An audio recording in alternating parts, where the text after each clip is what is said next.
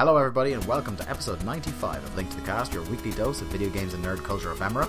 On the show this week, the Keeleys return with winners, losers and screaming, announcements galore, the Vita lives, and our book club looks back at a game that took over your living room and broke many TV screens around the world. It's Wii Sports. Let's start the show.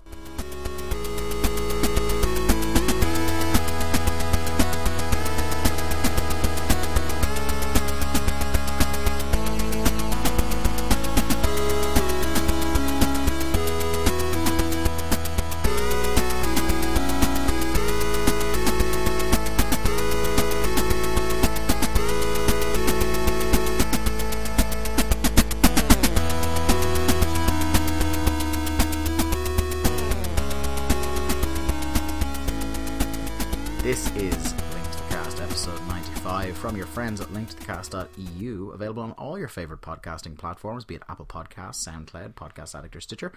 I'm your party host, Dave Ryan, joined as I am every week by festive Mark Robinson. How are you, friend? Dave, there's like 4,000 things I need to do before Christmas, and there's like 13 days till Christmas. It's beginning to look a lot like stress. It's, Christmas seems to have come awfully quick this year. Christmas, there's a delicate balance as well between, I think, as you grow up, between fun and stress for Christmas. The fun goes down, the stress goes up. This is true. This is true. But because I think usually what the deal is I usually... Actually, no, because I wouldn't have even done it last year, but I had a good couple of years where, because I worked in retail, and there was no way I could get any time off until basically Christmas Day, I would have a couple of days off, like, towards the beginning of December.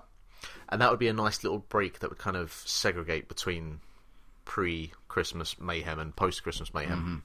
Mm-hmm. And so, yeah, that kind of elongated the whole adventure, the journey towards Christmas. I don't have that anymore. It's December and it's all guns You're blazes. Just sprinting till you hit a wall. Well, that's life in general.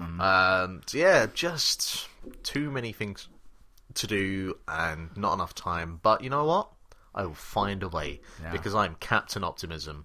Yeah, well, if there's one thing you're known for, Mark, it's reckless optimism. Oh, I'll tell you what. In the face of adversity. I am fucking... Actually, in fairness, right, like, at work at the moment, I have a couple of colleagues who do like to complain to a degree that I bring it upon myself. It's like, I'm not going to stoop to your level. I will be the one to rise above your fucking pessimism. Really? Yeah. You? Yes. Mark Robinson? Yes, Dave Ryan. Right. Yes. Okay. I really worry about the mental state of people in your workplace if you're the ray of sunshine. That's a fair comment. I'm not going to fight that comment. How are you? Apart from the Christmas stuff, like I'm the shopping is underway. We'll say that. I've actually finished all my shopping. I haven't finished it yet. Big family. Then this kind of stuff happens. See, this is why you need to abandon most of your family. It just... Oh my god. Oh, so much cheaper. Let's return to our previous topic of discussion and optimism, eh? That's not optimism or pessimism. That's an entirely different emotional field. I'll say. But no, the shopping is underway. But other than that, a good and bad week. Went to the big OTT show up in the National Stadium. 2,200 people seeing the... as I believe friend of the show Barry Murphy said on his excellent Chair Shot podcast, see the Bullet Club fillet themselves for an hour. But other than that, there was some good stuff on the show. Quite enjoyed it. Brian, friend of the show, erstwhile co-host, went with me. And you should have seen the look on his face when he found out that one Timothy Thatcher is going to be on the show in February. Indeed. He was out in the smoking area when it happened, and when he saw all the tweets come in, he thought everyone was joking. It's not often Brian would get excited about Thatcher. You know? No, it's not. Yeah.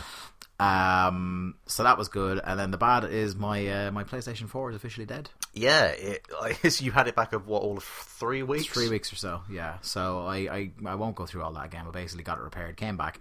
It was fine until maybe a week ago. And bear in mind, you've seen where my PlayStation sits.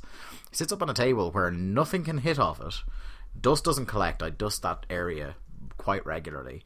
And besides, I can clip off the thing and see if there's any dust clogged in it at all. I don't abuse the thing. It's not on all the live long day or anything like that. And then just the same problem started to occur. My best guess is that because it was a problem that doesn't happen 100% of the time, as soon as when they were repairing it, as soon as they were able to get it to come on once, they assumed they'd fixed it and then sent it back. Whereas sometimes it will just start working again and then stop for a long time. So I rang them today when I went onto the website. It kind of said, well, you've had this repaired before, so obviously there's something else wrong. Could you ring us here and describe the problem? Quote this reference. Cool. Rang them, described the problem in detail, which I wasn't able to do before because when you're filling out the form, you only have 200 characters to explain the problem, and mine was a little bit more complex than it won't turn on, which is true. It wouldn't turn on, but the specific way in which it wouldn't turn on say needed 200 words or 200 characters. 200 characters. That's not a lot. Yeah. Basically, you can't get much further than it wouldn't turn on before. I sent it away, it came back, and now it won't turn on again. So yeah, I explained the problem to them about, it beeps once the blue light strip goes and then dead, and it won't come back on. I can try, I'll plug it out for a while, plug it back in, it will do the same thing again. Occasionally, randomly, it will just start working again. And what I was able to do for the last week after it started happening again was I found that I could power it on from rest mode, so I just never turned it off. I kept it in rest mode, but then it started dying when it was in rest mode. So I was like, right, okay. You I need basically to had the thing on life support. Yeah, so I'm sending it back. I'm sending it with the hard drive this time. I'm just going to replace my hard drive while I'm at it, on the off chance it's something to do with the hard drive I put in it. But they were nice enough again. The customer service with Sony is fantastic, and they just said, look, because it's the second time this has happened, because it's still under warranty from the last repair job, and because it's so close to Christmas, we'll just give you a new one as soon as we have receipt that the console you have sent us is on the way to us. We'll send you out a new one. I've already put in the order for the new PlayStation Pro for you. So that's strong. That's that done. So yeah, good and bad week.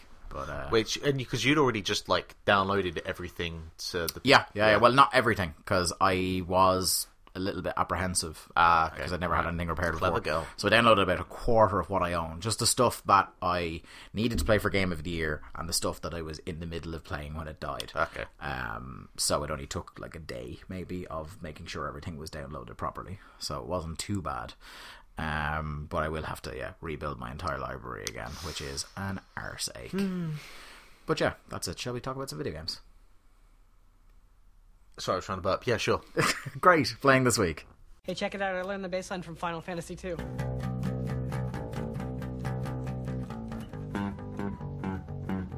Scott, you are the salt of the earth. Oh, thanks. I meant scum of the earth. Thanks. Oh, what have you been playing, buddy? So I put a few more hours into Wolfie McGee, and kind of a lot of what I said last week still rings true for me. How far are you? I am in. I'm in the process of planting the nuke in the. You still in Manhattan? No. I mean, I've gone past the scene where the woman is talking German to the kid. No spoilers. I said woman talking. It's in the fucking trailer. Woman talking German to the kid. Woman talking German to the kid. Oh, Roswell. Yes. Yeah. You can say the location. Okay. Yeah. So I'm in Roswell. So I think I even knew the locations of where it is before. Well, except for one location. Yeah. Well, I'm deep in Roswell, shall we say? Okay. So you're right before. You're literally as cool as some of the stuff in Roswell is. You're literally right before it goes bananas. Okay. So literally the next location is Mesquite. Right. So I should probably try and keep playing up until that point because everyone knows the word Mesquite is what you need to. But in terms of it, mechanically, I still think a lot of what I said last week still rings true. Like the whole officer stealth bit with the cards. I think it's one of those things that on paper sounds a lot better. You could see what they were going for homage to old Wolfenstein, but it's not necessarily. Doesn't quite work in execution. Are you still on middle difficulty or where? No, I've dropped it down. You've dropped it. It's just everybody seems to it is bastard hard. But when you drop it down and then you don't bother with the stealth and you just go in loud, it's pretty a lot of fun. It is. It will never not be fun to shoot a Nazi. I get the Doom part of it that I want out of it, and you are absolutely correct. So yeah, I feel the way that they intended for the game to be played, that's just gone out the window now. Yeah. I want to get through it. I want to see kind of going loud, run around, double wielding weapons, which is fine. You know, one of my favorite things about the double wielding in that is that you don't have to double wield the same weapon. Yeah, you can double wield different weapons. Yeah. So you could have machine gun, shotgun, Yeah, or whatever. I have a you know. shotgun now, so that's Shotgun is cool, isn't that's it? certainly when you're going through the train carriage. Mm-hmm. You just And I find is actually for once it's a shotgun in a video game where there seems to be plentiful ammo. For that's it. true. Yeah. I don't know. I don't remember having too much of an issue in Doom. I was fairly well stocked. Well, I only didn't what I use mean a is shotgun. there's so much that if you wanted to main the shotgun, Fair enough. whereas I only- in Doom, Well, no, there's- I only never used a shotgun when I was against like a Cacodemon or something where the fucker was too far away and I needed, a rail chain gun or something. I am enjoying like the general story and the beats of it, and the general kind of execution of the start of Roswell is cutscenes. cool in a The really start of fucked up Roswell, way. that whole set piece is really cool. we saw that at E3 with the I mean, milkshake. that was like when we go back to talking about the whole kind of Man in the High Castle kind of concept. That Oh, is it's very Man in the High Castle. that is that to a T. And the cutscene that we saw in like the original gameplay trailer, where the woman's talking German to a kid or trying to get the kid to talk German, that's really cool. So yeah, like the bits and pieces like that, I'm enjoying more like that than the actual gameplay side of things. I feel like I'm just doing the gameplay to get to the story side of things, which is like the complete opposite of what The way you usually- Doom, or just what Doom was, and yeah, just in general. So yeah, like it's fine. It's a perfectly serviceable shooter. I see what they're going with the whole. Your health is like half of what it normally should be, and so you're constantly like BJ as a character. There's obviously issues there, but the one issue that I have with that is that it makes it obvious when you're about to come into like some sort of arena or battle area, because there's immediately like 2 or 3 health pickups, and you're like, okay, I guess an enemy's coming around a corner, and 9 times out of 10 that's the case. Do you think, Jen, just to kind of close the door on this, do you think that, well, until you've done Mesquite, and we'll talk about it again, a game of the year, but do you think it suffers from the same thing that, for instance, the Bioshock franchise does? That if it would have the confidence in itself to, like, the story is good enough that it doesn't need necessarily to have an action beat every couple of minutes, that you'd be fine with it being a more story driven game like that? Because a lot of people's criticism of Bioshock and Bioshock Infinite, for example, was that in Bioshock, the first one, is that a lot of the in between story beats was filled up with fetch quests that weren't necessary for, like, or didn't feel like it was crucial to the story, that you would go halfway across Rapture and halfway back again. And then in Bioshock Infinite, the thing was, people were really loving the story, but they hated getting stuck in a big open arena with handymen and shit like that every so often. It is kind of they interesting. prefer to get to the next. There is actually quite a bit of a parallel between the Bioshock games and the Wolfenstein games. The one key difference, though, is that Bioshock is just a continuous onslaught. Well, it's an onslaught, but it's like the Half-Life where, you play through the story kind of in real time, where Wolfenstein goes for actual cutscenes and stuff. Once you've started, it doesn't pull you out for cutscenes. And I do prefer the... There actually isn't a single proper, like, pre-rendered cutscene in it where it completely takes control away from you. In Bioshock. All of it's in Bioshock Infinite anyway, for sure. No, I've played through that game enough that I'm pretty confident. Well, I think there's a few scenes where it does take control away from you. You can still oscillate the camera. But I don't think it's pre-rendered. And so I do prefer that style of flow to gameplay. Like when the bits with Wolfenstein take you out and go into a cutscene, like I kind of get taken out. I do prefer just being in the game. So there are choices made that I'm not a fan of, but I'm not saying that they're necessarily bad decisions made. I do think a lot of it is just kind of my own preferential taste. But I'm not coming away thinking that it's by any means like one of the best games that I've played this year. It's a fine game. I do need to still play a few more hours to see, as you've kind of mentioned, where it does go really off the rails. But just finding the time to do that at the moment.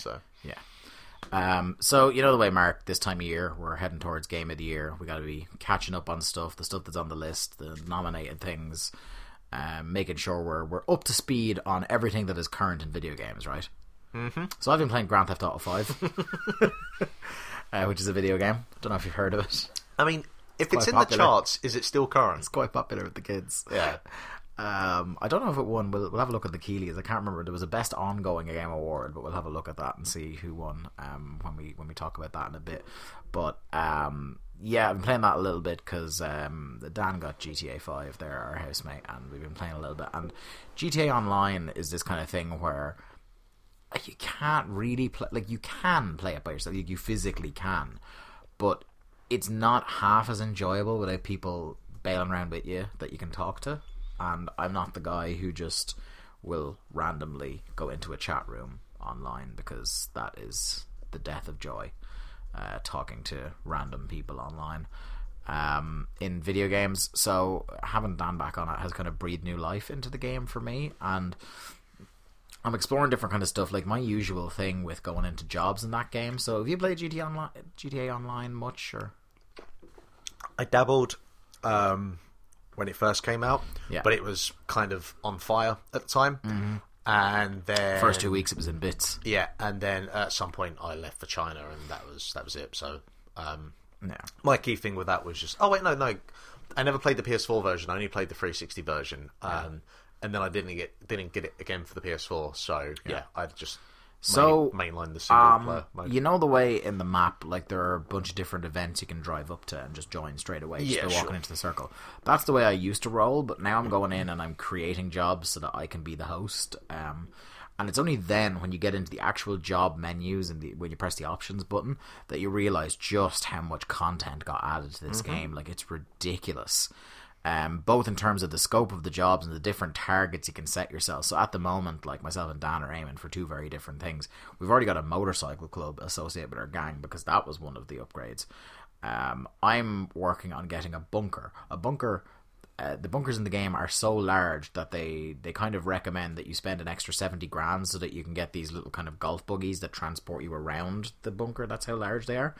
And then those in themselves offer you opportunities within, like, the motorcycle clubs. So there are motorcycle-based missions to try and get you more money. The same with the bunkers. The same with you can become the VIP, or the CEO of a corporation, and kind of launder money that way. And you can get a mobile operations center that allows you to run, like, I think it's drug running missions that go through that. But it's just like going back on and kind of, I can see why Danny O'Dwyer released a short no-clip profile on Redneck Agenda, I think is their name, who are one of the kind of most active gangs, or crews I think they're called, in the GTA Online community. And they were a bunch of people basically who loved Red Dead Redemption's online mode, and then when GTA 5 came along, they just got lost to it, and they're all, like, kind of from all over the place, and they're all friends and stuff like that. It's a really interesting thing, like, just to see how people can bond over video games that didn't actually know each other prior to it. And I can see how these people got so swept up in it, because there genuinely is, like, you'll see people knocking around in gangs. You'll see people because we do the same thing as well in our gang, where we're all color coded in stuff. New modes come out so regularly, and if you don't mind what you play, they do, like, so there's an adversary mode, which is a bunch of different cool little games. And every hour or so within the game time, they change which one is what's called the featured adversary mode. And if it's the featured adversary mode for that hour or two, then you get double XP and double money for winning a mission in it. And some of the stuff is really, really cool. Like, we've been playing one a lot called Stockpile, because one of my favourite things to do in Grand Theft Auto games is to fly planes. Okay. I'm pretty good at flying planes in them. So what you get is, it's kind of like capture the flag. There are about a dozen of these little, they're not actual suitcases, but they're kind of in the sky, look like suitcases. These kind of things you drive into, you automatically pick them up, and then you bring them back to your color-coded zone. And you do that as fast as possible, because there's like a 5-minute or 10-minute timer on it, and everybody can, like, I can go into, say I'm the orange plane, I can go into the purple plane zone and raid one of the flags they've already stolen and bring it back to my place. So it requires, there's a lot of coordination required just to fly in that game if you're not good at it, because, you know, one wrong turn, or if you try to get too fancy in planes, you will go into a tailspin and blow up. So you have to be very precise. There's an element of coordination that goes on in it. Like, is someone going to kind of circle around your area to try and shoot people out of the sky if they're going to try and raid your stuff? And obviously, if someone starts playing silly beggars and you're a person down, then you're just going to start losing straight away. Yeah. And even within the stockpile mode, just the ones that are created by Rockstar, I haven't gone in to look to see if because users are allowed to create versions of these games. So I'm going in to see if anyone has made a bunch of stockpile missions, but GTA themselves or Rockstar themselves have put up 7 of them. So there's so much to do, and that is just one of, I think, a dozen different games within adversary mode, and adversary mode is one of about a different dozen umbrella terms for different styles of game. There's a lot to do to keep you going. It is so robust. Like, it's not. The more I play it, the less I wonder about how it still sells so much, and why they have no interest in doing another GTA anytime soon, because there's a license to print money. I do genuinely reckon at some point in the near future we will just get GTA Online as a standalone. The game is still like full price on PSN most of the time because they can still charge it and people will still pay for it. It's mad. But anyway, let's talk about something more current, shall we? Let's talk about the news. News on the mark.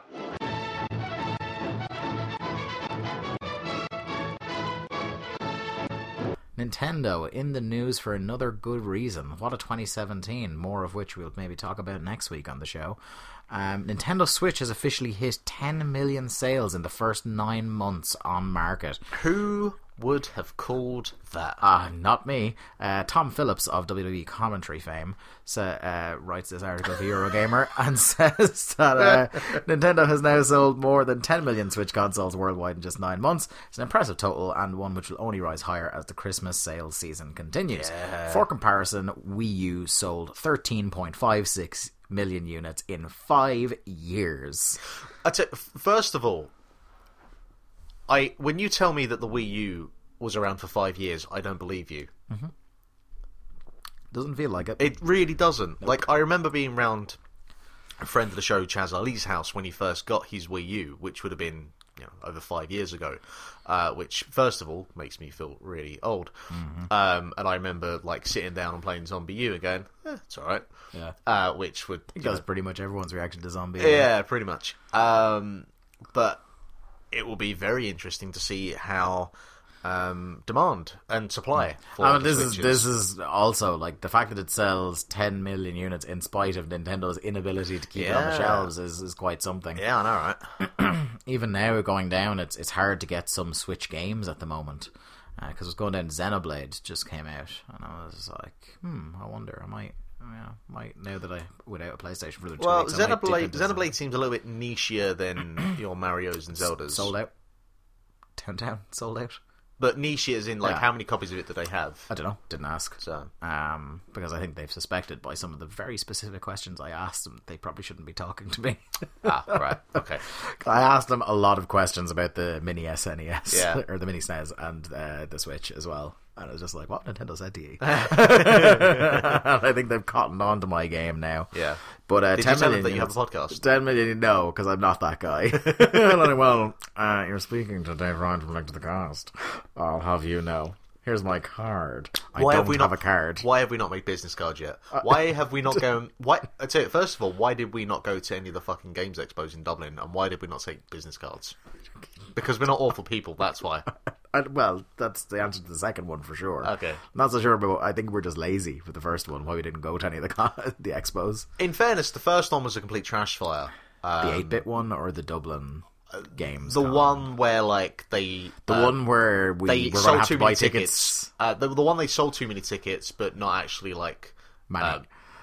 No, just, like, people couldn't get in because they'd be queuing for, like, 8 hours. Good stuff. Yeah. Oh, I think I remember. I think we read that out on the show. Yeah. But yeah, good news for Nintendo there. We're probably going to do, like we did a couple of Christmases ago, do a mini-sode just before Christmas with the rush that's on. So we're thinking about doing a year in review for Nintendo because it doesn't really fit anywhere in the game of the year, but we need to kind of give them their kudos for, Jesus, I've never seen a ship turned around as amazingly as... fair fucks to him. Yeah, you know? In fairness. So more on that anon. Moving on, Papers, Please is a game that people enjoy. I saw this tweet earlier. Yeah. Yeah. And it's getting a port. Now, you might say, Mark, Papers, Please would be great on the Switch, wouldn't you? I mean, I would say many things about games being great on the Switch. That is not the portable console No. Papers, Please is coming to. It is coming to the PlayStation Vita. Whoa, boy. Over 4 years after it came out on PC, superb dystopian document thriller, which is a great phrase. Yeah. Papers, Please launches on, wait for it, the Vita. I really, really like Papers, Please. I go back to it every now and again. It's kind of like, did you play... well, first of all, did you play Papers, Please? Mm-hmm. Did you play a game last year called Reigns? No, you told me about it. We talked about it on We here. did, yeah. So they're kind of similar, but they go into sort of very different directions. Well, actually, the gameplay mechanic is quite different, but I really, really, really like Papers, Please. It's obviously, it goes without saying that it would be great on mobile, and it would be great on portable devices. Sure, put it on the Vita. Why not? It's hot on the heels, by the way, of the announcements of both Romancing Saga 2 and Stardew Valley for the Vita as well. Oh man, I mean, only about a year late with that. It's such a shame. Like, I liked my Vita I do. quite a bit for a while. I don't think I used my Vita as much as I could have. To be honest, my PlayStation Vita basically became a Spelunky machine at a certain point. Well, mine was an indie machine after Sony first party completely abandoned it. yeah. Like, oh Jesus, did I play some Fez on that thing? Is this like... will Sony just not give up the Ghost? No, no, they won't. But at the same time... Should we look at Geo Corsi every year at E3 with the Vita in his pocket? I know. It's his bit. But is it like they're not going to kill it, but they're also not going to support it? Yeah, they're yeah. just going to leave it in some Just sort of leave it wither on the vine. weird state of in limbo. Yeah, pretty much. That's an interesting marketing tactic. Yeah. Like, no one else has gone for that tactic, you know? And... Sure. Speaking of dead things, segue. Medieval is back. Again, Yeah. I saw a tweet and went, alright. Sony is resurrecting Medieval for PlayStation 4 in 2018. A 4K remastered version of the cult Okay, classic now, PlayStation game was announced at the end of the PlayStation Experience keynote. Let's just clear this up, first of all. Have you played Medieval? I played it when it came out, so Same. Yeah. Yeah, I think I had it on demo and I actually played the game at some point as well. Now, I liked Medieval. It had a charm to it. It's not exactly what I'd call, like, you know... Cutting edge gameplay. No. It's not exactly a game where I'm thinking about what would I like to see re-released in 2017. That's not, you know, up on the list. It's kind of like, here's a bunch of properties that were on the original PlayStation on a dartboard. It's Land of the Medieval, sure, Yeah. why not? I played it a lot at my friend's house that lives around the corner from here. His family still live there. And I enjoyed it then. It wouldn't be near the top of the list of when I think of stuff that I'd like from the original PlayStation coming back. Like, I would have had Crash top the list, like, not because I loved Crash or anything like that, but just because that's the obvious fucking one. And then the other two that haven't been kind of fully rebooted yet that I would think I would like to see a Siphon Filter reboot, just because that was my jam. When for are we a while. getting And G-Police? When are we getting Cooler World? Alright? Spyro, man. When are we getting Pandemonium? Alright, fucking Pandemonium. When you want to talk to me about side-scrolling platformers, alright? It's not when I want to talk to you, it's that you always want to talk about. Fair. The Spyro one, well, no, because I Because imagine... the Activision situation Yeah, I was gonna say, that one's a little bit tricky. more It would have to problematic. be Though I wouldn't be... I'm stunned that Activision haven't just gone ahead and made a Spyro because game. he's in Skylanders. He's one That's of the the main thing, characters exactly. in Skylanders. So So, why- as long as they're still squeezing a few dollars out of that, although like that section, I don't know if you've noticed in game retailers, the Toys to Life section in general that has is gotten contracting. smaller. Yep. Which is weird because the video game section isn't growing; it's the loot section loot. that's overgrowing Yep, it. Yep. Those Funko Pops, man. If you want to see like where the industry is going, just go into your local GameStop. Just ask Funko Pop. Well, that's a bigger issue. Yeah. Anyway, Moving on. The Keighley's, as we call them, Jeff Keighley's Game Awards were on this week. So for those of you who don't know, Jeff Keighley is kind of this. A lot of podcasts describe him. This literally, I think, 3 podcasts I listened to this week describe him as a very strange figure in video games, and it's true because he's not a journalist. Nope. He's not an industry rep. Nope.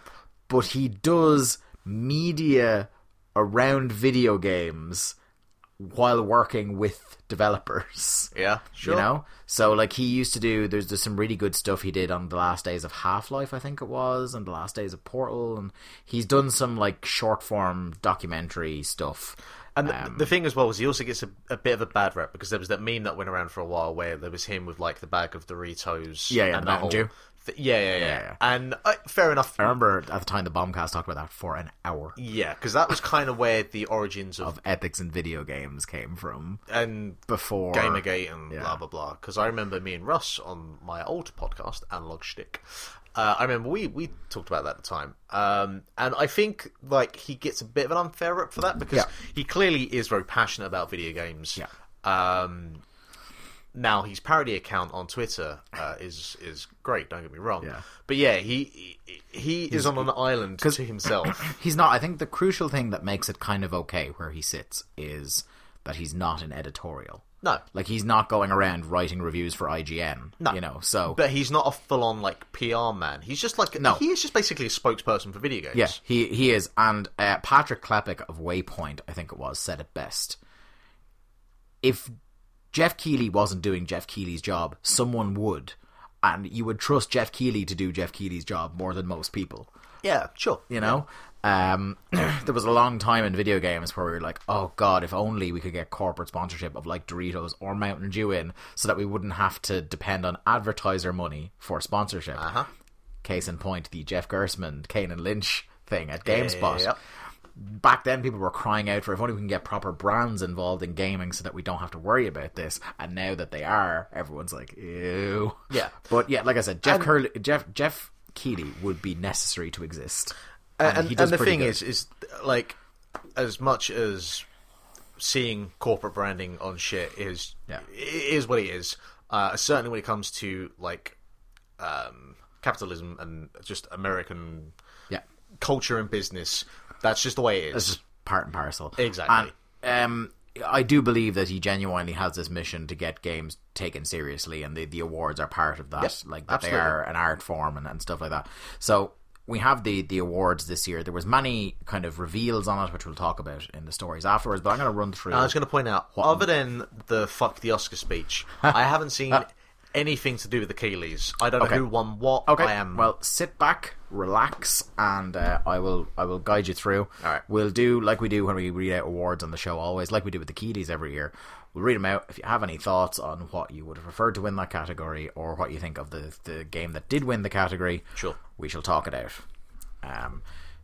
So starting out with I think the one that Mark was looking closest at, the Chinese Fan Game Award, was won by JX3HD. I'm not even reading out the there's only one nominee in there I recognise, and it's Monument Valley 2. Now, do we have this in our categories for IL Game of the Year? Well, I can't reveal, can I? No, that's fair enough. Okay, cool. The best esports team was won by Cloud9. Again, not going to get into the nominees for that because I don't think anyone listening to this, and definitely not the two of us, will recognise who that is. Best esports player was won by Faker. Best esports game, Overwatch, which is no real surprise to me because that has a kind of like a broad-based appeal outside of esports. Just, can you wake me up in like 5 minutes when you're done with all of these? Trending Gamer. What the fuck does that even mean? So this is kind of like the person in the game space who has been kind of like a huge viral success in the year. Oh, fuck off. So like I told Biscuit won it 1 year. Greg Miller. And look how that fucking turned out. We talked about Greg Miller won it the year he did the speech about why am I getting an award and not the person who designs a bush in Rise of the Tomb Raider, which was like just a hilarious speech. Fair, you know. Yeah. It was won by Dr. Disrespect, who I looked into, and he's this ridiculous esports guy, but he's a parody esports guy. So he does esports. From what I can tell, but what he does is he dresses and acts like the most SNL version of an esports player ever. You just need to Google Dr. Disrespect. Do you know what I don't need, Dave? And that is an esports player who is meta. And then the final Fan Choice Awards, before we get into the serious awards, this is kind of a weird category for me always. Most anticipated game. It's a very strange one. I think it's maybe an excuse to get occasionally we'll get a trailer for the most anticipated game on the show. We didn't this year. Do you know It what was this won award by should be Last of called? Us. Do you know what this award should be called? The game you are most going to be disappointed by when it comes out. Now we're into No Man's Sky presents. Now we're into the actual panel awards, and No Man's Sky did win that category. Yeah, before, I know, exactly. So now the panel awards, they basically send out ballots like they do with the Oscars. They send out ballots to people, and it's games journalists. I know Waypoint got theirs, Giant Bomb, GameSpot, IGN, Polygon. It's basically the Observer Kinda Funny. Awards, but for video games. Easy Allies got some. Easy Allies were actually heavily involved in it because Kyle Bossman interviewed Jeff Keighley on the pre-show, and it was a pretty decent interview. Do you know what we need to do? We need to get Jeff on the show so we Keighley? can get our nominations in for next Yeah, year. yeah, I'm sure Jeff Keighley's answering my phone calls. The best debut indie game. The nominees were Slime Rancher, Mr. Shifty, Hollow Knight. Which, have you played Hollow Knight yet? I still haven't. No, Because 'cause that is I'm waiting for I saw a clip and I was like, that is so Mark I'm waiting Robinson. for it to come out on the Switch. Yeah. And then, yeah. Golf Story and the winner, Cuphead. Of course, the winner is Cuphead. The Student Game Award, which is just like universities that have game design programs submit That's good. for the award. It's a pretty cool idea. Level Squared from Swinburne University. Fair play to them. Best multiplayer, the nominees: Splatoon 2, Mario Kart 8 Deluxe, Fortnite, Destiny 2, Call of Duty, WW2, and the winner, to the surprise of absolutely no one, PlayerUnknown's Battlegrounds. We also got a trailer around that point in the show for the Desert Map, which launched this week on the test servers. This comes into a whole discussion we had last week about, is this game eligible for any award besides like best unfinished game or whatever? The Keeleys took a couple of different calls, because I also don't think Mario Kart 8 Deluxe is eligible for New Game Awards because it's a deluxe version, which is why like a couple of ye had nominated it for different things in there, and I struck it off because it doesn't count. I have to be consistent in the way we've always done it, so I had to get rid of it. Is in the category that it should have been nominated for, but it's not in, like, someone had it down for Game of the Year. And I was just like, that is a nice moonshot, but not happening. Moving on. Best sports racing game. The nominees: Project Cars 2, Pro Evo 2018, NBA 2K18, Gran Turismo Sport, FIFA 18, and Forza Motorsport 7 was the winner, which is amazing because I've heard nothing but shit talk about that. I barely even registered that it's a thing. Best strategy game. XCOM 2, or nominees were XCOM 2, War of the Chosen, Tooth and Tail, Total War Warhammer 2, Halo Wars 2, and the winner, Mario and Rabbids Kingdom Battle, which is a game I think we'll just get awards on the fact that, fuck, it exists. Genuinely, like, I don't know whether this should like actually win this. I mean, it's better than Halo Wars 2, don't get me wrong, but is it like winning awards because it's genuinely a great strategy game, because it's a good strategy game, I very much enjoyed it, or is it, as you just said, it's like, this thing fucking exists, how? Best fighting game. Tekken 7, nominees: Tekken 7, Nidhogg 2, Marvel vs. Capcom Infinite, ARMS was robbed, and the winner was Injustice 2. Yeah, I like Injustice 2, Among Us. but for a start, I kind of just prefer. Whoa. I prefer the newer Mortal Kombat games to Injustice. Yeah. And yeah, ARMS. I say, as someone who's super into DC comics, I had way more fun playing ARMS. I had more fun with ARMS. I enjoyed the story of Injustice 2, but I enjoyed ARMS. Yeah, so much and like more. the general. I mean, I've always preferred the combat of Tekken 7 or the mechanics of Tekken 7 to most fighting games. But you still bounced off that game pretty. It was more just that I platinumed it within a week Really quickly, So, and I'm not an online fighting kind of guy, so yeah. I still need to play Nidhogg 2. We still need to play Nidhogg 2. Yeah, best family game, which is a really interesting category. I think that's a cool thing to be able to put on a box as a video game.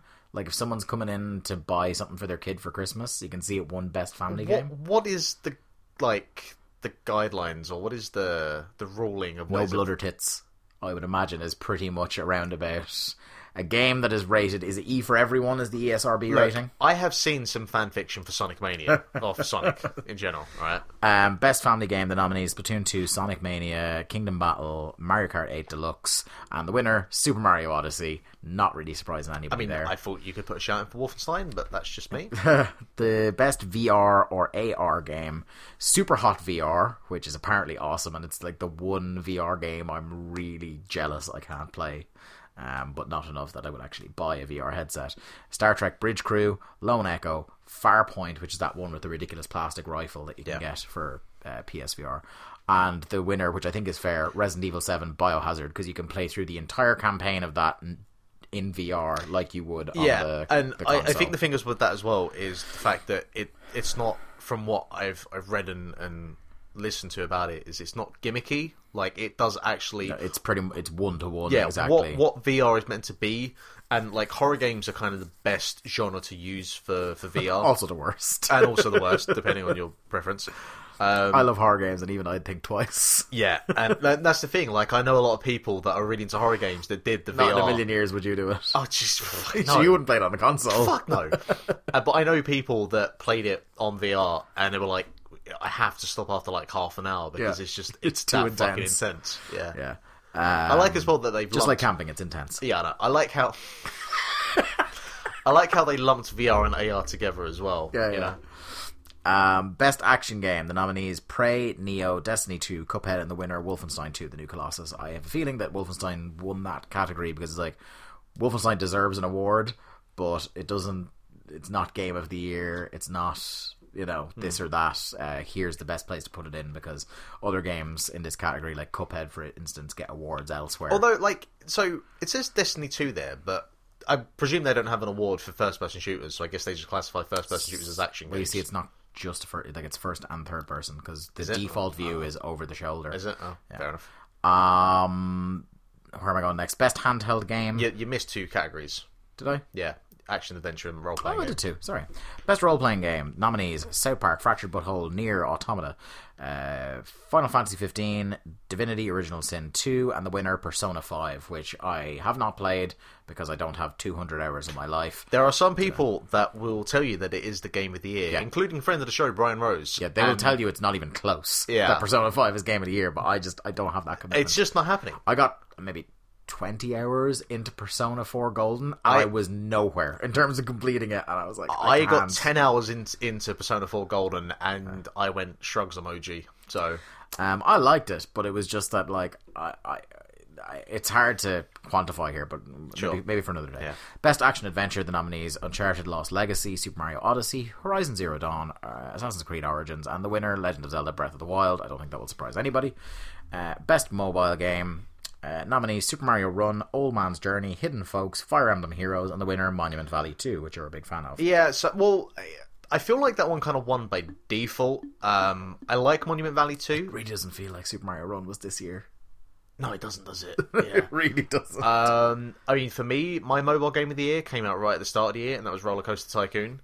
But I guess you can see like how that's kind of a port in a way, so I can see why I didn't win it.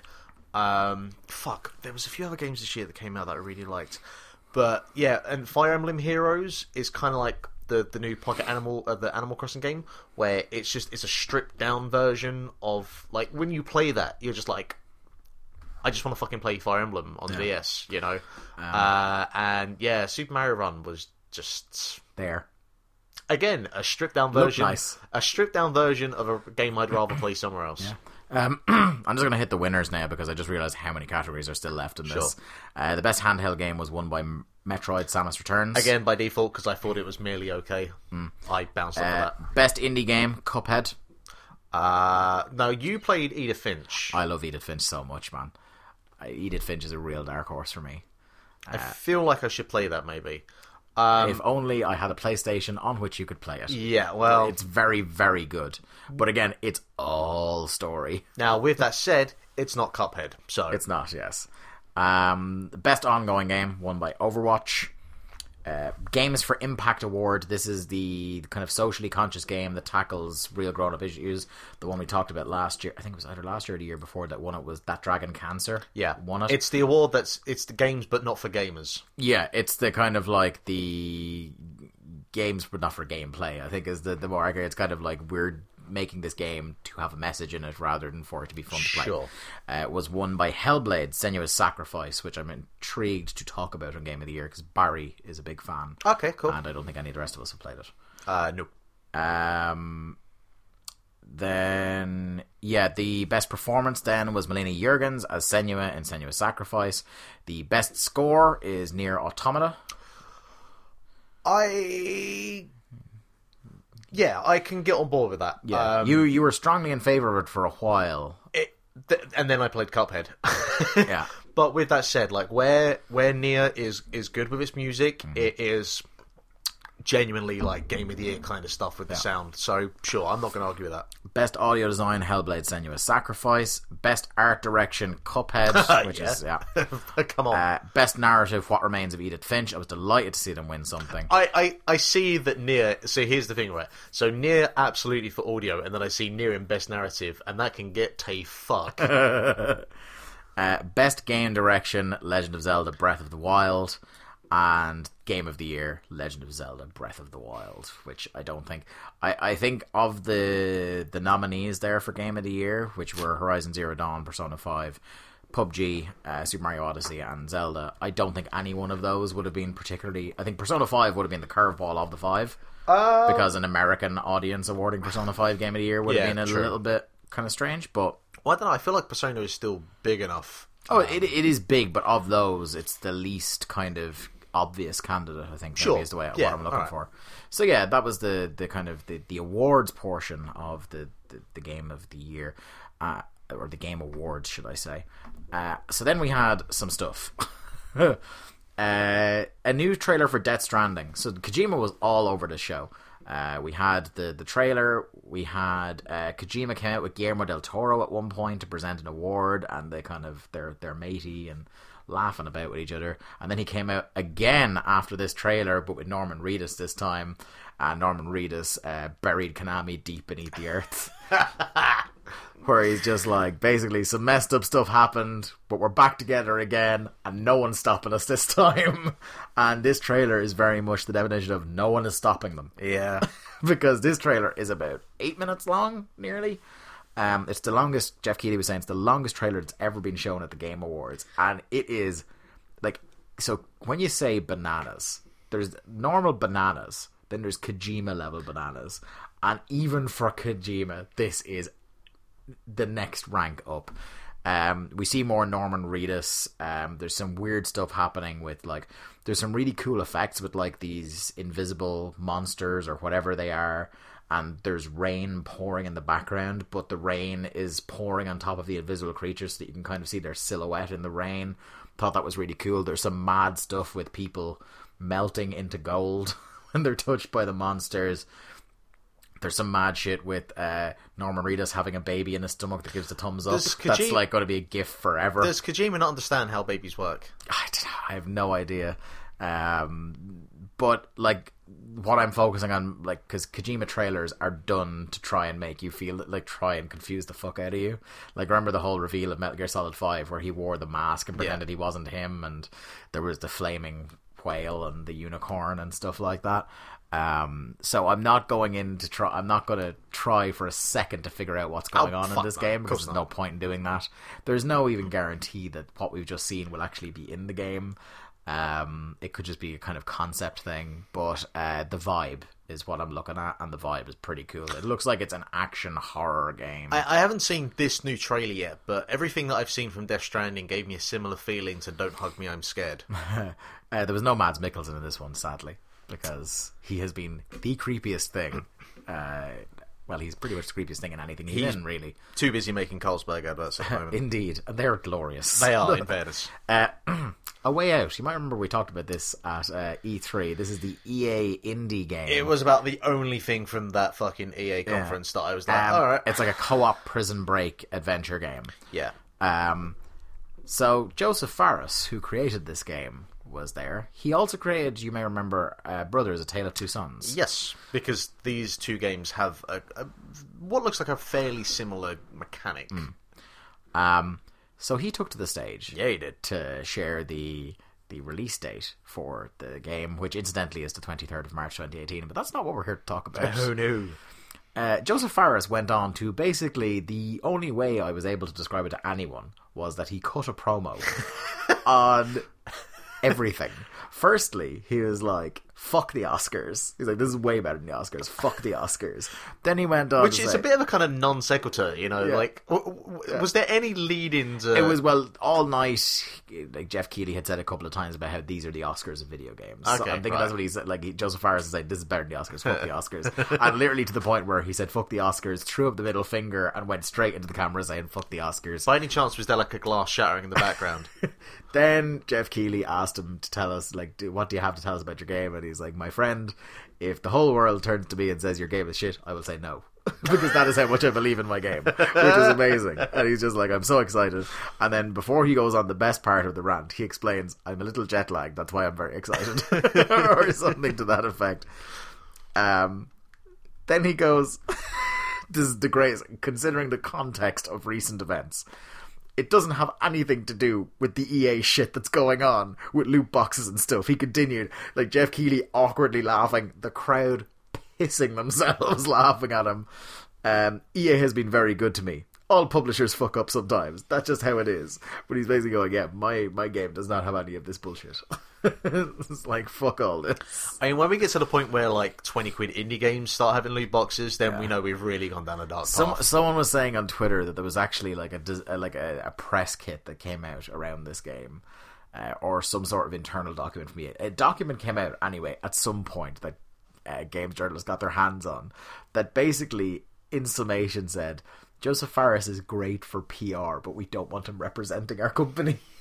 Like, he generates headlines by himself, but he's also just an unpredictable madman. Yeah.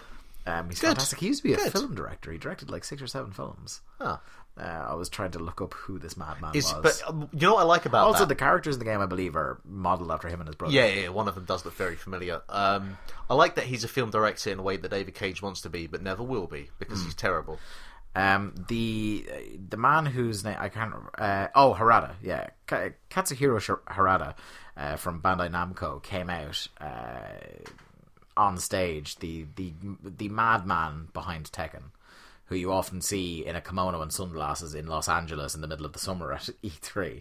Yeah, sure. He came out and he was talking away about video games and said that we have one more thing, the return of a much-loved franchise, and said, do your souls still burn? Hey. And we got a fucking Soul Calibur 6 trailer with the original voice guy from the Soul Calibur series. I really like the Soul Calibur games. Yeah, man, Soul Calibur 2 is the I've shit. always enjoyed them.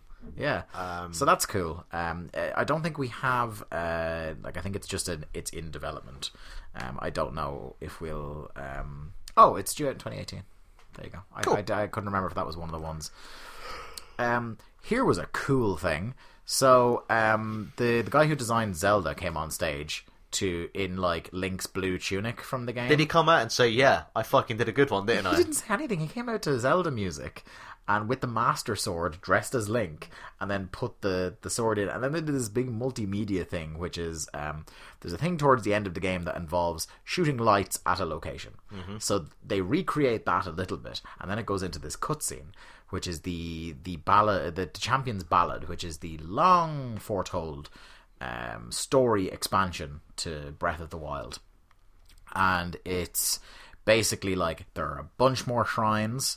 There's this incredibly difficult, because I've played it a little bit, there's this incredibly difficult thing, this quest that is kind of a backstory to the 4 champions who tried to defeat Ganon 100 years prior to the events of Breath of the Wild.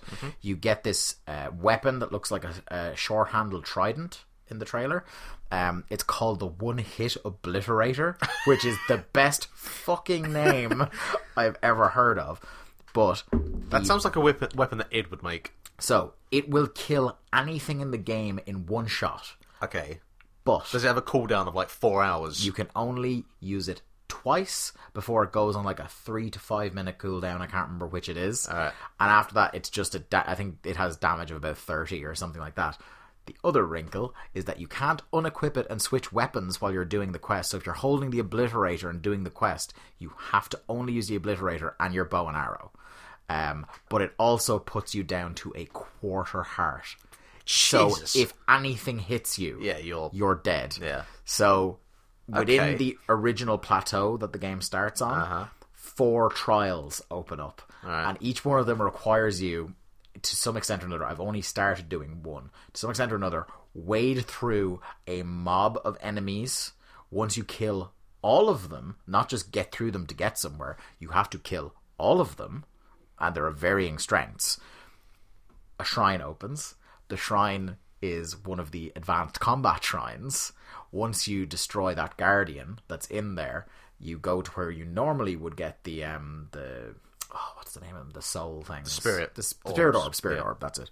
And instead a trapdoor opens behind you to a much harder kind of shrine gauntlet, and I don't even know if that's the end of it, because I'm still on that bit. Because there's a bit where I walked into this particular shrine, I won't tell you which one it is, and I walked out 3 guardians and all of them fired at me. So I think I need to That all just sounds awful. I think I need to go find some guardians and master, because I was getting really good at the parry Yeah. to destroy them. So you can still hold your shield, so you can still parry, but obviously unless you parry, you will still take damage from being hit by a guardian. So they did that. The trailer ends. Then all of a sudden, you hear the sound of a motorbike. Have you seen this? I've not. No. So Link's on a motorbike now. Oh, one of the other things. I played Mario Kart 8. One of the other things that's in this DLC as well is that you can get legendary horse armor that allows you to teleport your horse to you wherever you are, which is something that annoyed the shit out of me. I couldn't do in the first 95 hours I played this game. So now if you get the legendary horse armor, my horse is called George, you can just kind of press a button and George will come to you, which is fantastic. But yeah, so this motorcycle, you have to do a big quest to unlock what is called the Master Cycle 0. And it is basically, imagine Epona if Epona was black and a motorcycle. And it seems to be really cool, like, traversing ground quickly, so I'm definitely going to do... That pops up as a side quest. Because when I think about Breath of the Wild and the general tone of that game, I definitely think about Link in some leathers. So I heard it, I was like, this is amazing. But, like, not in a... Oh, this has ruined the game sort of way, but just like, this is perfect. I think the only thing left is we need like a dune buggy to go around the desert in. Like, because there's nothing quite to the extent of a motorcycle, but there are some things in that game you do in side quests where you're like, this is fucking mad. Yeah. Like that guy who designs your house, that's a little bit weird. You know, and the things he says. And then how that then designing your house leads into like a several hour long side quest of building a city. Yeah. It's a natural like chain of steps. Yeah, just because your man fucks off for a while, you have to go find him, like, and he's like, oh, he's building a town. How do you think Rome was built? Yeah, exactly. But yeah, then at the very end of the trailer it goes, oh, it's out today. And the internet, whoa. Do you know what? I think that is the best way to drop DLC. Well, definitely for DLC, but even for like smaller games, like if you just not Sega Saturn. Why you've got that many eyes on you? Just be like, boom, game drops. There, go. Just again, don't ask the Sega Saturn. No, well... but yeah, that's cool. Enjoying it so far. There's plenty of different side quests after bundling into it, so I'll give an update on that at some stage. Campo Santo unveiled their new game. These are the people behind Firewatch. Former people at Telltale when Telltale made Walking Dead Season 1, but they went on to make Firewatch, which we enjoyed quite a deal. And now they're making what looks like, and I would urge you to look up this trailer, Mark. It looks really cool. The music is banging in it. It's called In the Valley of the Gods. And it's basically, you seem to be some sort of archaeologist or photographer exploring ruins around Egypt. Is it the sequel to Inca? If only. Get that pan flute solo going. And you kind of, like, your MacGuffin in that, the thing you're, like, whether it's the main thrust of the game or it's just one of the things you do in the game, is to try and get to an objective point. The thing they show in the cutscene is they get to an objective point to take a picture at a perfect moment. So they it's Pokemon Snap. Well, they again, that might not be the whole thing, but that's just the thing they showed in the trailer to get the kind of the vibe going. They climb up through all these, like, they solve a bunch of puzzles to get up through a ruin, and then they're up on a platform just as the sun rises to get a perfect photo of the sun rising between the ears of Anubis. So it looks pretty cool. The protagonists are 2 black women, by the looks of it, which is great. You don't fucking see that every day of the week, or pretty much any day of the week, really, in video games. So that is going to be out early 2019. Sadly, we won't get that next year, but at least they're being honest and not pretending it's going to be out next year. Here's one that'll perk Mark up. There was a Bayonetta Bonanza. Yeah, the fucking was. So fucking Reggie rocks up. Love Reggie. And they showed a trailer for Bayonetta 1 and 2, the combined set like they did on Wii U. It's all coming to Nintendo Switch, and it's coming like early next year, I think, Bayonetta 1 and 2. I am going to have to get a Pro Controller. Yeah. Because my least favourite thing about the Switch is the Joy-Con controllers. Mm-hmm. And there's no fucking way I can play Bayonetta with those Joy-Con controllers. Pro controller is so good. It's a really good controller. I've only briefly used it, but I definitely be playing Bayonetta. But then Jeff Keighley thanks Reggie and says, we appreciate Nintendo's long association with the Game Awards. We look forward to playing Bayonetta 1 and 2. And of course, Reggie stops him and said, "Did you think that was it?" Like, he proper hams it up and he goes, "Of course we have." No? He goes, "We have just one more thing," and then he does the. But it's brilliant because the VT guy completely mistimes it. So Reggie hits the click, and there's like a second of him staring down the screen, and then the Nintendo Switch symbol comes up. God bless Reggie. And what it reveals is Bayonetta 3 is being developed exclusively for the Switch. I did not think it was going to happen. Yeah, fucking amazing. Like, well, actually, fuck it. If Nintendo took a chance on Bayonetta 2 on a dead platform. Yeah, this one's alive and kicking. So, fuck it, why not? By the time this will come out, it'll probably have doubled the sales of the Wii U and then some. Because actually, we don't know when it's going to be out. It makes a lot more sense than Bayonetta 2. So, yeah, so sure. he's kind of, as part of that reveal as well, said that Platinum Games and Nintendo have like a very strong relationship, and we're looking to bring more Platinum titles to the platform. Well, yeah, or was it Wonderful 101? 101? Yeah. Yeah, I like that a lot. It's weird, but I liked it. Yeah, so sure. Moving on, sadly, Stardew Valley's multiplayer beta is going to be delayed until 2018. I'm not surprised by that. Publisher Chucklefist announced this in a blog post when he offered the first details of the hugely popular Village Life Sims long-awaited multiplayer mode back in August. It said that he hoped to begin beta testing the feature on PC by the end of the year. This, however, just wasn't to be, and the multiplayer beta has now been pushed back to Q1 2018 in order to make room for polish and quality assessment. Yeah, I mean, from everything I read about, I can't remember his name. What the hell is his name? The developer. No, it's gone. But everything about his section in Blood, Sweat and Pixels, I'm not surprised that he doesn't want to release this until it is exactly what he wants it to be. The problem is he's still trying to decide exactly what he wants the multiplayer to be, which is a conflict of interest. He also shared a new screenshot from what looks like people have suspected it's either inside that purple boat that we saw in the last screenshot, the one that was down on the seaside, or it's in a submarine, because you are in a room that has glass walls all around you, and it's the seabed around you, and there's a massive pool at the bottom, so presumably there's like new fish down at the sea floor that you get to fish, and there's some other character there on the controls in whatever room this is while you're fishing. So just a little bit of a teaser for people. The final bit of news for this week is that also at the Game Awards we got to see another trailer for Sea of Thieves, the Rare game, the kind of co-op pirate. I thought you said the game. Rare game that Xbox is releasing. Yeah, well, that too. Yeah. And we now know it will be out on the 20th of March 2018. Must really suck for Xbox that they just missed the Xbox One X coming out by 4 months. It's fine, they got Cuphead. Yeah, that's true. So yeah, it's out 20th of March 2018. Are you kind of like me on that, Mark, where you heard Sea of Thieves Rare and you were kind of interested, and then the more I've seen of it, the less interested I am, because the more I realise it's reliant on playing with lots of people online, the less into it I am. I mean, I kind of lost interest around the time they went Microsoft exclusive. Hey, so here he is. But also, yes, it's basically a MOBA, and if it was one thing where like I could, maybe two people could do it, I'd be like, all right, okay, maybe I'll look into it. But no, because I don't really know that many people that have Xboxes. So it would make it very difficult for me to play an online game without talking to strangers. Yes. And strangers suck. Anyway, that's going to do it for the news this week. Let's move on to the Link to the Cast Book Club, where we talk about a significant game from the past that either you should play for the first time if you never have before, or play again if it's been a while. This week is a casual gaming phenomenon, something that we talked already about Nintendo's resurgence this year, but a game that was responsible for a major fucking surge in popularity for Nintendo. back in 2006, and that game is Wii Sports.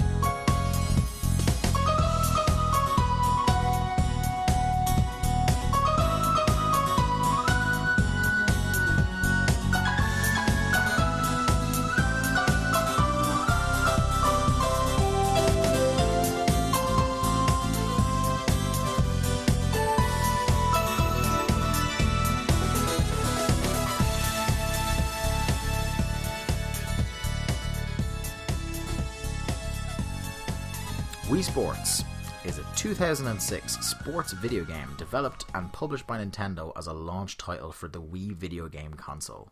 The game was first released in North America along with the Wii on November 19th, 2006, and was released in Japan, Australia and Europe the following month. It was included as a pack-in game with the Wii console in all territories except Japan and South Korea, making it the first game included with the launch of a Nintendo system since Mario's Tennis for the Virtual Boy in 1995. Oh, what glorious company you're in. Wii Sports is now available on its own as part of the Nintendo Select collection of games and is no longer a pack-in game for the Wii. Right. Mark, before we kind of talk about... So I want to talk about one thing before I move into the Nintendo of it all, and that is the concept of the pack-in game. Where do you stand in the history? Do you have any memories of the concept of a pack-in game, getting a pack-in game with a console you bought or anything like Well, that? I mean, or what are your thoughts on the concept of a pack-in game? Well, I had a as Master System, so I had a built-in game. Indeed. So, but yeah, obviously, if you buy a console, what do you need with it? You need games. So that's a good thing, and especially when you have, I don't know, say like Mario 64 and an N64. Yeah, that's a good combination. Yeah. My most recent one, I bought a Switch, and that came with Splatoon 2 already downloaded. Yeah, that's good for me. Yeah. So now the trend is more those kind of bundles where it's like what the console would cost plus a bit of additional money for a full retail game digitally downloaded when you get it. Now here's the thing though. Yeah. Wii Sports is such a unique game when it comes to a built-in game with a console, because no other game we could talk about associated with a console is designed specifically to teach you how to use that console and those controls. This is the thing. So like Alex Kidd is like you said, Alex Kidd Miracle World, which is a previous book club on the show, was a packing game for the Master System. We both enjoyed. The PlayStation consoles used to come with big demo discs of a bunch of stuff that's forthcoming, which I think is still a very clever idea. So here's the stuff that's coming on the horizon, whet the appetite, and if maybe if you're someone who can't really afford to get a retail game straight away, here, it's something out of the box to play a little bit of everything. Yeah. So that's pretty clever. It's kind of, like I said, gone by the wayside in favour of these bundles where they try to, at a slightly reduced price, sell you a pack-in retail game at launch. But like you said, Nintendo were coming off the back of the GameCube, which, while I think is a cult success, I think the GameCube has a lot of fans. I think, unless I'm wrong, the two of us are included in that. Yeah. We're both fans of the GameCube, yeah. Of course. Oh yeah, sure, you're the Double Dash guy. Yeah, exactly. Go on now. So we were both great fans of it, but it was still part of the overall trend in declining sales for Nintendo that had started on the Nintendo 64. The 2000s were not the best times for Nintendo. Up until a point. Up until a point. So it was important with the losing ground in the market share. They were losing to PlayStation. PlayStation were about to bring out the PlayStation 3 that would cost €1 million. And the Xbox were also bringing out their Xbox 360. So this was, I think, the start of the firm realization in Nintendo that they weren't going to match those other two for power or fidelity or even mind share in the market anymore. So they needed to think even further outside the box than usual. And the way... I've gone with the more direct approach of this is around the time Nintendo stops giving a fuck. Yeah, this is real crazy toy maker stuff, because the motion control revolution started here. They had this technology that they may or may not have cribbed off somebody else, as there was a major lawsuit about the motion control patent. But once they had that technology in their hands, they leaned very hard into it, because one thing you can say about Nintendo, for good or for ill, is that when they have an idea, they fucking run with it. So out came this strange little box with these very, very strange little nunchuck controllers and this very strange little kind of almost teardrop-shaped analog stick controller as well. And like you said, because the form factor of the console was so different from what we'd expected. Like, all standard video game controllers are variations on a theme at this point, and Nintendo did not agree. Yeah, at this point, like, everything you knew about playing a video game, all conventions went out the window. Other than you press start to boot the console up, after that, you know, immediately you realise, oh wait, this is more akin to a TV remote than it is an actual controller, you know? Yeah. And I remember, like, when I got it, and I knew that, okay, this is a different type of console. Nintendo have gone fucking way out with how this is going to control and how you handle it. And I remember I had this controller in my hand, and I was, you know, pointing at the screen like a cursor. And I was just like... Or pointing at the screen and cursing. Well, and cursing as well, because, you know, as you try to figure out where you need to put the center bar above or below the TV. And that does take a little bit of time to kind of get used to kind of rewire yourself. Yeah, it's retraining yourself. Like, for people who only play one console, they don't really understand that, like, switching between something as simple as when I switch between my Xbox and my Switch, the A and B buttons are not in the same place. Yeah. A, B, X, Y are orientated differently between Xbox and Nintendo. Something that frustrates me to this day. The same goes for square, circle, triangle, and X.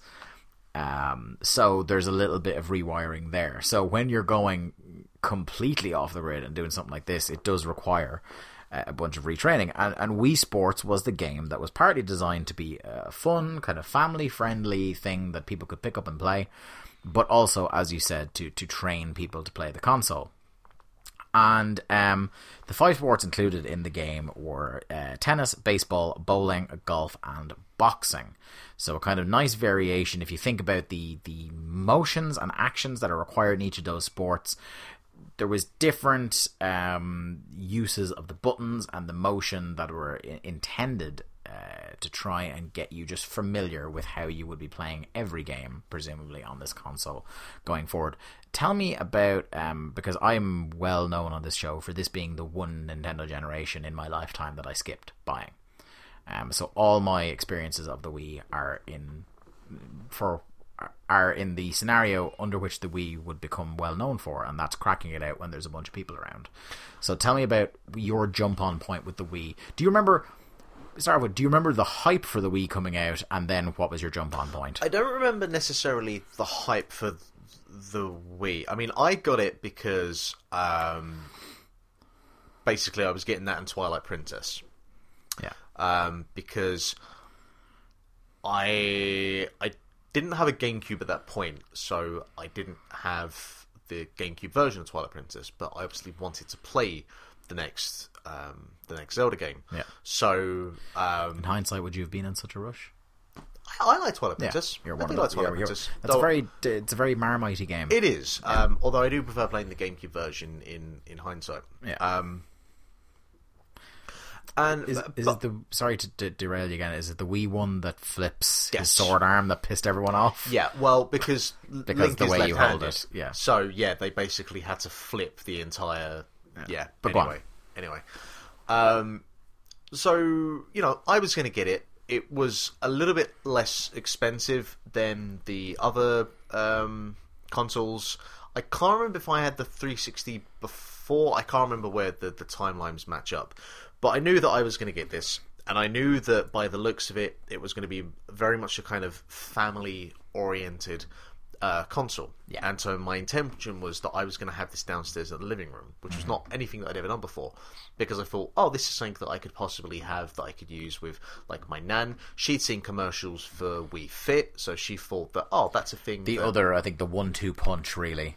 Yeah, so we were like, oh no, we're in agreement here that this would be a really cool thing. Also, so this came out the year before I started university, but, you know, most of the people that I talked to at university, we all had Wiis because, you know, this was just a really different, new, exciting form of video game technology, basically. But I remember, you know, buying my console and it coming with Wii Sports. And I remember, I can't remember the first time that I played it, but I do remember that I had played it a little bit before I introduced it to my grandparents at Christmas. Yeah. And the family at whole.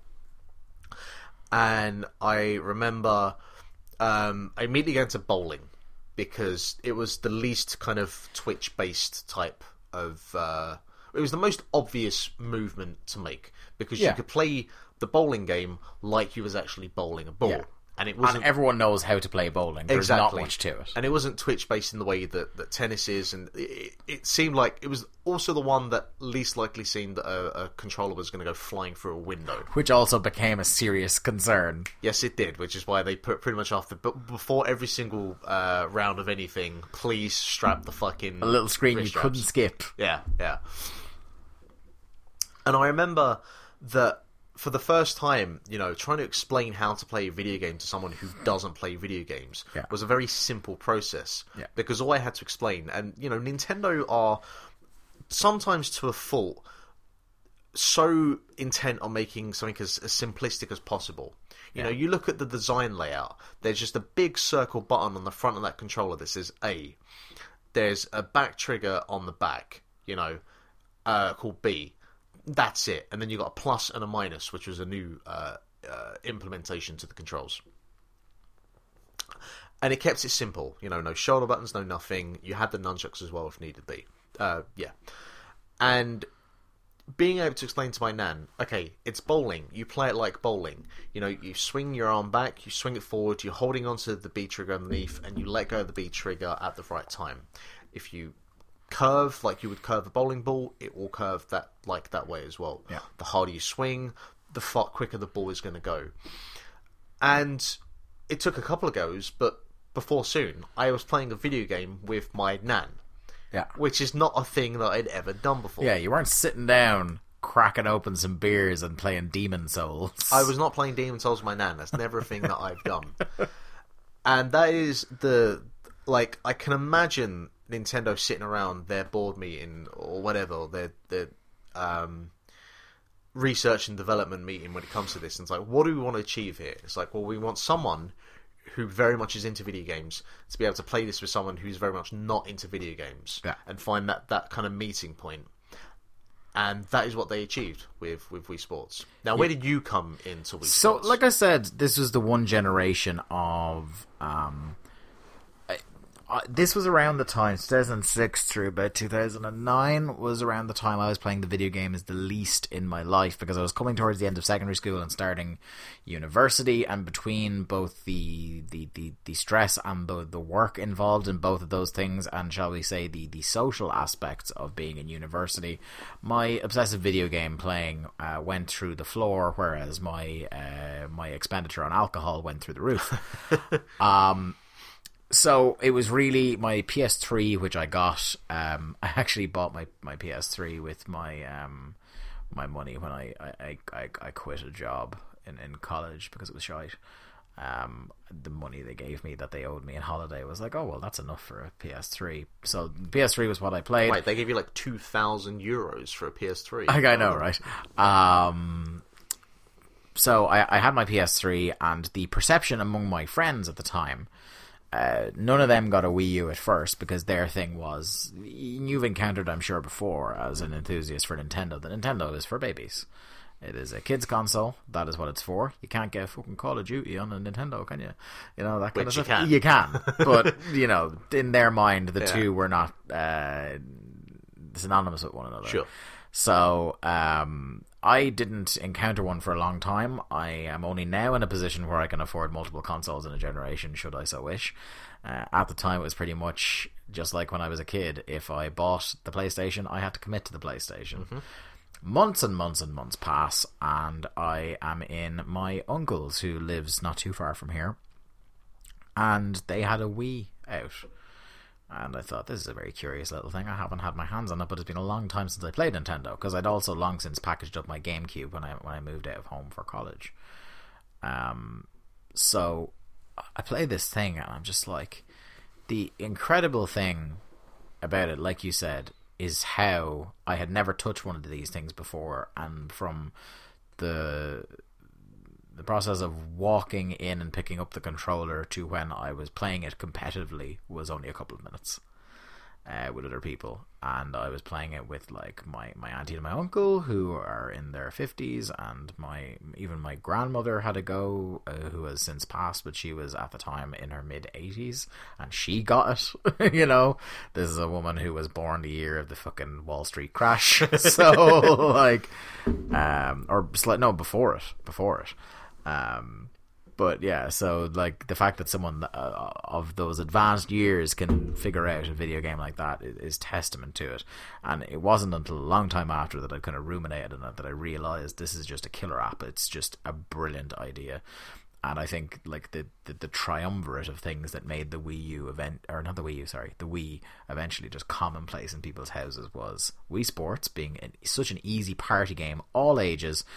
Wii Fit for the mothers trying to stay fit around the house during the day. It's incredible. You just get your balance board, put it in front of the TV, boom. And then the third one was Netflix. Yeah. A lot of people to this day have their Wii as their Netflix machine, which is incredible still. But yeah, so I played this game.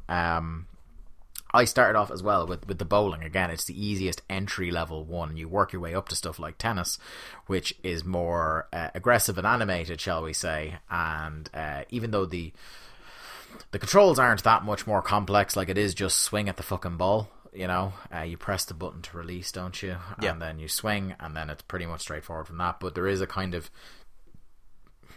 a learning curve with the rhythm of when you should swing in that game, much like there is with real tennis. And let me tell you, right, there was a period of time where I was playing nothing but Wii U bowling because I wanted that perfect score. Right, let me tell you, I came close on a few occasions.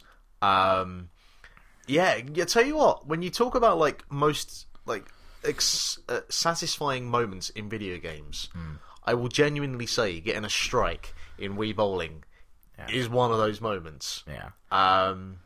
Yeah, just I remember the feeling as well of we did eventually move on to tennis, and my nan, bless her, would get overexcited and would start yelling and screaming because she couldn't figure out like the timing of hitting the ball over the net. And like Wii Tennis never became like, for me when it comes to tennis games, it's Mario Tennis on the N64 or nothing. But there still is that kind of feeling of, you know, two people standing in a living room swinging at a screen, hopefully not throwing a controller through the TV screen. Yeah. But that kind of competitive level, you know, and that extended onto boxing as well, which was obviously the origins of ARMS when you think about it. Damn right.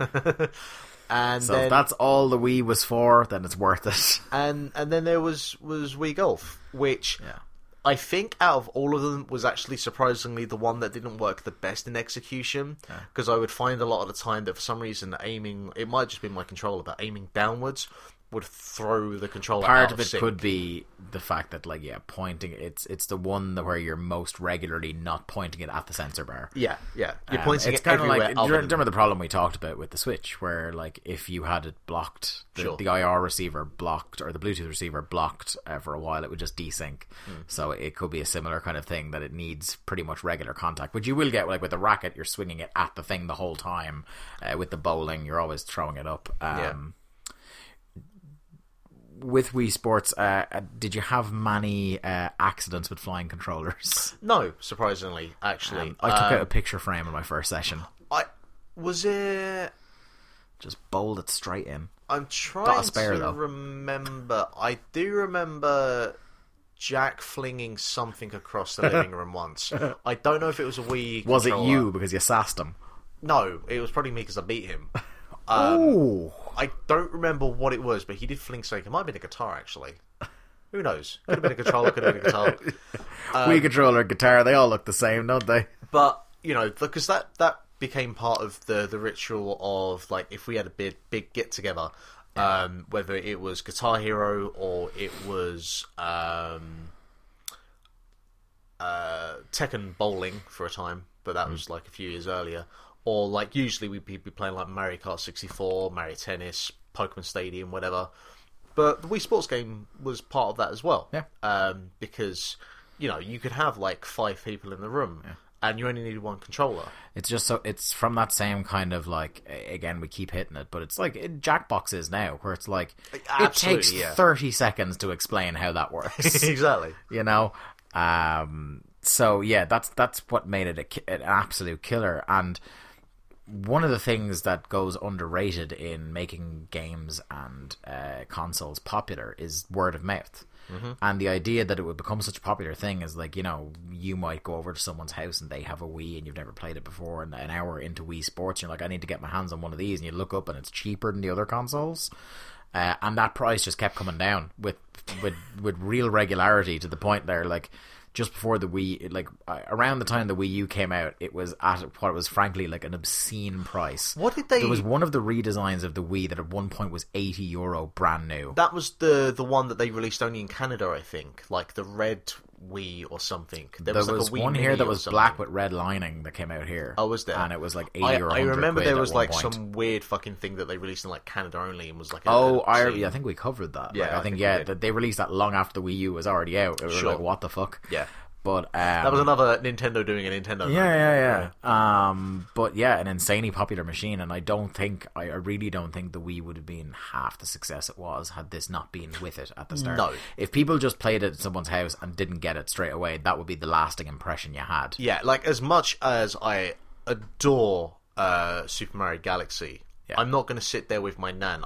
She could point at the screen with the second controller and collect all the star bits, but there's not the same level of engagement and Yeah. whatnot that there was with Wii Sports. The one thing I was going to say to you, and maybe you wouldn't be as aware of this because you didn't have the kind of console at the time, but Nintendo, they hit an absolute just goldmine with Wii Sports. They then try to replicate this with Wii Sports Wii Resort. Sports Resort, Wii Music. Mm-hmm. To a certain degree, Wii Fit. There was still maybe. a Wii Music channel on the Wii U automatically installed Yeah. when you got it. And none of those could ever reach the heights of Wii Yeah, Sports. it was lightning in a ball. That was the phrase I was looking for, lightning in the bowl. Now, part of the problem is that while there was the kind of like a simplicity to Wii Sports, Wii Music went too far in that direction of Yeah. simplicity. To like, okay, this is like nursery level. Your 3-year-old is coming out sounding like Mozart. That's how easy they made it. Exactly. And then Wii Sports Resort, and there was one other one as well. They remade it as Wii Sports Club for the Wii U. I They feel- made a deluxe edition. I feel like there was like something that wasn't kind of sports related, but was like a bunch of mini games as well. I can't remember what that was. WarioWare? No, They did a WarioWare. It was just like a Wii Play or something. But yeah, none of them ever hit that kind of lightning in the bottle in the same way that Wii Sports did. And Yeah, got because I Wii think it was a Sports case of like, we don't need to improve anything. Exactly. You know? Yeah. It's like you're trying to fix something that isn't broken. Yeah, People yeah, were yeah. still buying Wii Sports. There was no real need, but they kept trying. Which is funny, like, when you look at, just to close this segment out, like, the critical reception, I don't think really, like, I don't think when you were on the ground at the time when it came out that immediately it was obvious to you what a phenomenon this game would be, because the best way I can describe the scores across the board here are, yes, it's good. Like, The thing is about Wii Sports though is because like it's hard to kind of like fully classify it as kind of a quote unquote game. Yeah, by the standards of what we'd come to understand as a first party game in 2006, this was not that. Because in terms of the content, there's fuck all there. Yeah. You know? It's a training, like, exercise piece of software for, you know, if they had called it, like, here's how to... I don't know what name they would have called it, but basically, here's how to use the Wii. It's not quite as catchy as Wii Sports, It's not, is it? exactly. But that is basically what Wii Sports is. Yeah. So kind of, like, reviewing it as a game Yeah. is kind of difficult with this one. Yeah, so you like know? it's wild a couple of the things. So we've got game rankings, the aggregate is 76, same with Metacritic. Which, yeah, sure. 1UP gave it a C+. All Game 3.5 stars, CVG 7 out of 10, Eurogamer went 8 out of 10, Game Informer 6.5 out of 10. Wait, is that out of 5 though? I said out of 10. No, but you said 6.5. I'm thinking that would be out of 5. Oh no, it's out of 10. They melted it. Yeah, There we go. Okay. GamePro gave it 4.25 out of 5 because GamePro were just going a different way at the time. Tell you what, right? 7.5 out of Fine 10 details. from IGN, and Official Nintendo Magazine gave it 90%. Strange how I know, Official right? Nintendo Funny Magazine that. might skew the first party stuff. Interesting. But yeah, that's Wii Sports. The best elevator pitch I can come up with for that game is probably if you enjoy playing video games, you enjoy playing party video games, but you don't necessarily have enough people your age who want to play them, and with Christmas coming up, if you have a Wii that you can dust off and get yourself some Wii Sports, it is a game that you can, within a few seconds, be playing an active party of and not have to go through, okay, everyone take out your notepads, here's the tutorial on how to play this game. It is simple, it is fast, it is fun. All ages, children can play, old people can play, anyone in between. I got a quicker pitch for you. Yeah, go on. Did you play a Wii? You've played Wii Yeah, Sports. you probably have. Yeah, you either have or you did, like I did with Heavenly Sword, where I got that with my PS3 and literally never opened it. You fucking got Heavenly Sword. It came with it. I suppose it did, yeah. Yeah, There was that. I had. There was, Well, the was- bundles they were offering, I got Heavenly Sword. I think I talked about this a while ago. I got Heavenly Sword Resistance, and because the guy who was working the counter that day had no idea what he was doing, I got Guitar Hero 3 strong. as my third package 'Cause I game, remember- even though it was 50 quid more than the other games. There was Heavenly Sword, and then there was that game with the dragons that ran at about 6 frames per second. I do not remember that one. No. Well, there's also a reason a lot of why. people got as Motocross came out around Yeah, launch there's as well. probably some fucking racing game. But yeah, that's Wii Sports. Cool. One last bit of business, and that's to talk about next week. As we said during the news segment, we're not actually going to have a proper show next week because it's Christmas week, and we'll have really long Game of the Year podcasts coming out the following week in between Christmas and New Year's. Oh, there's going to be so much talking. So next week, to be easy on us and to be easy on your ears, we're going to do a mini-sode where we're just going to talk about Nintendo's 2017 as a kind of special inside look book club. We're going to talk about that they had an alright year. Yeah, because it doesn't really fit into our awards show, the Nintendo Switch itself, and Nintendo as a company, but I think it definitely is worth talking about their business from a bunch of different aspects, just getting a bit of a deep dive while we have the chance. We might talk about what we've been playing if I fucking get a PlayStation back by then. I am not going Or- to be able to play anything. before Yeah, next so week, it may just be Nintendo. There may be a little bit of chatter. We don't know. It'll be a smaller episode than usual, maybe about an hour or so. Possibly by this time next week, all you'll be getting out of me is like a low intense humming. You'll definitely have, by the end of, you may hear deep sighs of relief by the time we finish recording that one, because I think that will be the last thing we record in 2017. There's a Good chance. on the way the schedule's working now, it will be. Yeah. We're recording Game of the Year over the next week or so. So have mercy on our souls, ladies and gentlemen. This has been episode 95 of Link to the Cast.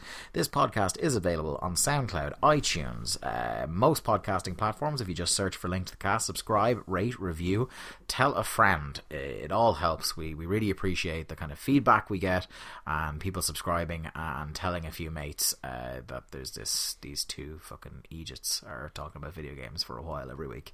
The website is linktothecast.eu if you want to get in touch with us. The email address is linktothecast@gmail.com. But social media, the quickest way to both contact us and to keep up with what we're doing, that's facebook.com/linktothecast and at linktothecast on Twitter individually. I'm at Dave Ryan IV, and Mark is at Lithium Project. We did stream video games for quite some time. I'm glad we finally got to past tense for that. / link to the cast. But we're, shall we say, on hiatus until maybe something interesting that we decide we want to stream comes out. Or maybe, when I'm unemployed again. Our caprice and whimsy knows no bounds, so you never know when we might pop up on Twitch, so add us there. But we have plenty of archive content on YouTube. Just search for Link to the Cast on there. And yeah, that's going to do it for episode 95 of Link to the Cast. I've been Dave Ryan. The man over there throwing up gang signs to beat the band is Festive Mark Robinson. We shall see you all next week. Happy Christmas shopping.